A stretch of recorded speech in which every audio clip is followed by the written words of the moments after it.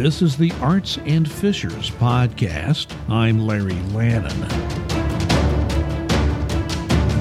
I have spoken often about how I grew up a lover of DC Comics. Superman, Batman, Green Lantern, Aquaman, and Wonder Woman.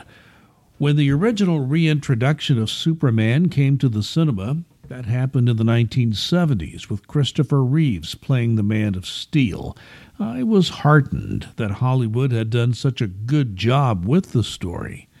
Then the sequels came along, and the quality went down with each one. The same can be said in general with ups and downs for the Batman series. Aquaman was a Hollywood disaster from the beginning. Then the first Wonder Woman film was released in 2018, and it was good, a very good film. So my first thought at the time was, how will the sequel be handled? Well, we have our answer now. Wonder Woman 1984 was released in the United States Christmas Day in theaters and on HBO, the Max platform. I watched the film at home, streaming, with much anticipation. Now, the story can be summed up in one of Aesop's ancient fables. Be careful what you wish for, lest it come true. The story begins with a scene from Wonder Woman as a young girl, Diana, who competes in an Amazon high-level contest of skill and strength. She takes a shortcut and is told she cannot win because of that and that lies are evil.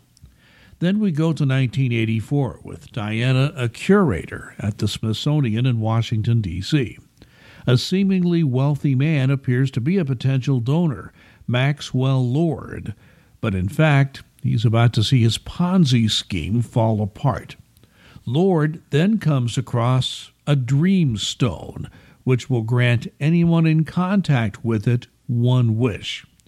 It turns out the stone originates from an ancient god of treachery and evil and mischief.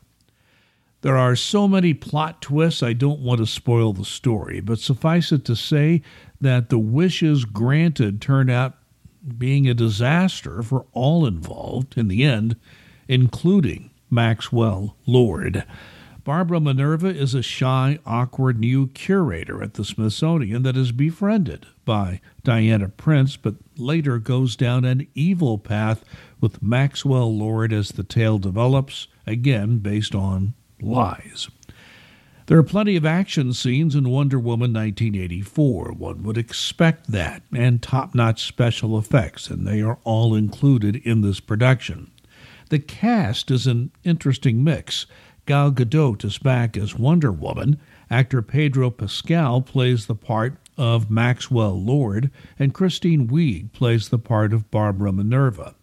Patty Jenkins, the director of the first Wonder Woman film in 2018, is back for this sequel. The fact that this film is opening in theaters and on HBO Max on the same day, Christmas Day, has brought a ton of attention on this movie. So the question at hand is this movie worth seeing? I am right in the middle on this. I am not sure I would recommend buying a ticket at a movie theater for this film. If you already have access to HBO Max, it may be worth your time, but just barely.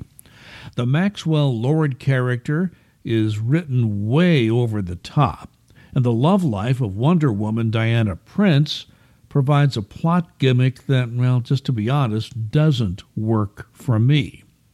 Now, the transformation of the Barbara Minerva character from a bumbling geologist to an evil power is a bit goofy in my estimation.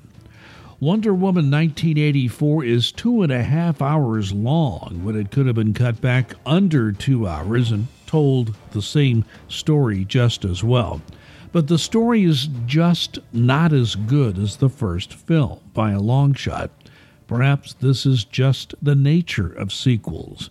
Only a small number of films had sequels as good or better than the original. Godfather Parts 1 and 2 come to mind, as do several productions in the James Bond series. But Wonder Woman sadly does not pull this off. I give Wonder Woman a C-plus grade. Perhaps worth your while, a good film, but sadly not a very good one. This is the Arts and Fishers Podcast. My name is Larry Lannon.